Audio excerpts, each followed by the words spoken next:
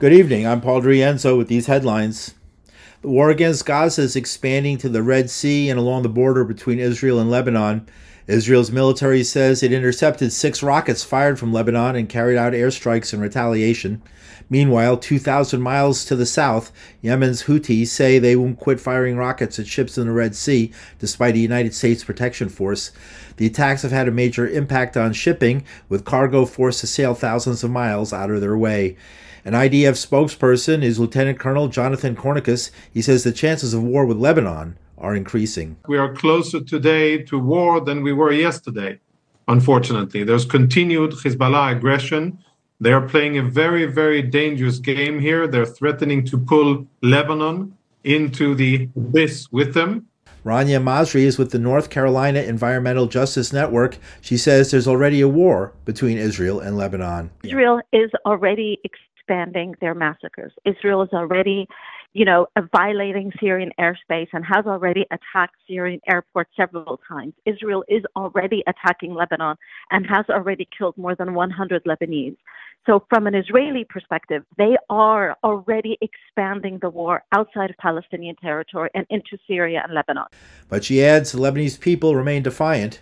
We know that all that the Israeli military is capable of is killing and destruction, but they are not capable of a military victory. We see this even in Gaza.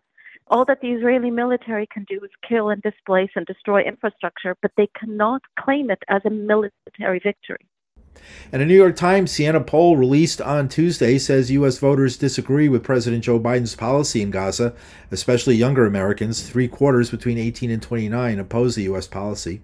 44% of Americans, including 59% of Democrats, support a ceasefire. And in more national news, former House Speaker Kevin McCarthy formally submitted his resignation from Congress on Tuesday. I hereby submit my resignation, effective on December 31st, 2023. As United States Representative of the 20th District of California. Signed sincerely, Kevin McCarthy, Member of Congress. McCarthy was the first speaker ever removed from office by a motion to vacate. He'll be leaving without finishing his term after 16 years in office. The new speaker, Mike Johnson of Louisiana, is a confidant of former President Donald Trump. And in local news, advocates of a bill before the New York City Council to ban solitary confinement at Rikers Island Jail gathered at City Hall today, while Mayor Eric Adams told the media he was considering a veto. So the same violent person that committed a violent act is going to stay in the same population that he committed the violent act until there's a due process. That's the same if someone comes and commit a felonious assault on you, and before the police officer can put them in jail, you need to give them a due process before you can put them in jail. Come on. But City Council member Chris Marti, who was at the rally, says solitary is an assault on Black and Latino people and recounted his own brother who survived a stint in solitary confinement. Living with him for 3 years right after that, as he slept in my couch, I'll hear nightmares, I'll hear screams, I'll hear him sometimes not being able to go to sleep.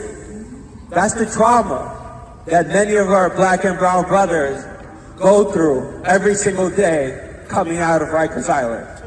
Activist Victor Pate spent 2 years in solitary during 15 years of prison time. He says a person never recovers from the trauma of the experience. But Pate adds Mayor Adams is going to lose this fight. If whatever he do, we're going to win, no matter what. So I'm really not concerned because we already got guaranteed they're going to vote on the bill on Wednesday, tomorrow. They're going to pass it, right? And they're going to send it to him. And he's going to sit on it for 30 days, and he's going to veto it, and they're going to come right back, and they're going to override his veto. That's how I see this playing out. Pate says solitary confinement violates every human right. We're talking about international policies, right? We're talking about human rights policies, right? We're talking about the UN resolution that is now called the Mandela Rule that says nobody should be held in any long-term solitary confinement, nor should anybody be treated inhumanely. Take it a step further. What about the United States Constitution? That so no torture should be inflicted upon no one. And in Washington on Tuesday, it was the funeral for the former Supreme Court Justice Sandra Day O'Connor, the first woman on the court. Her son Jay remembered finding her report card.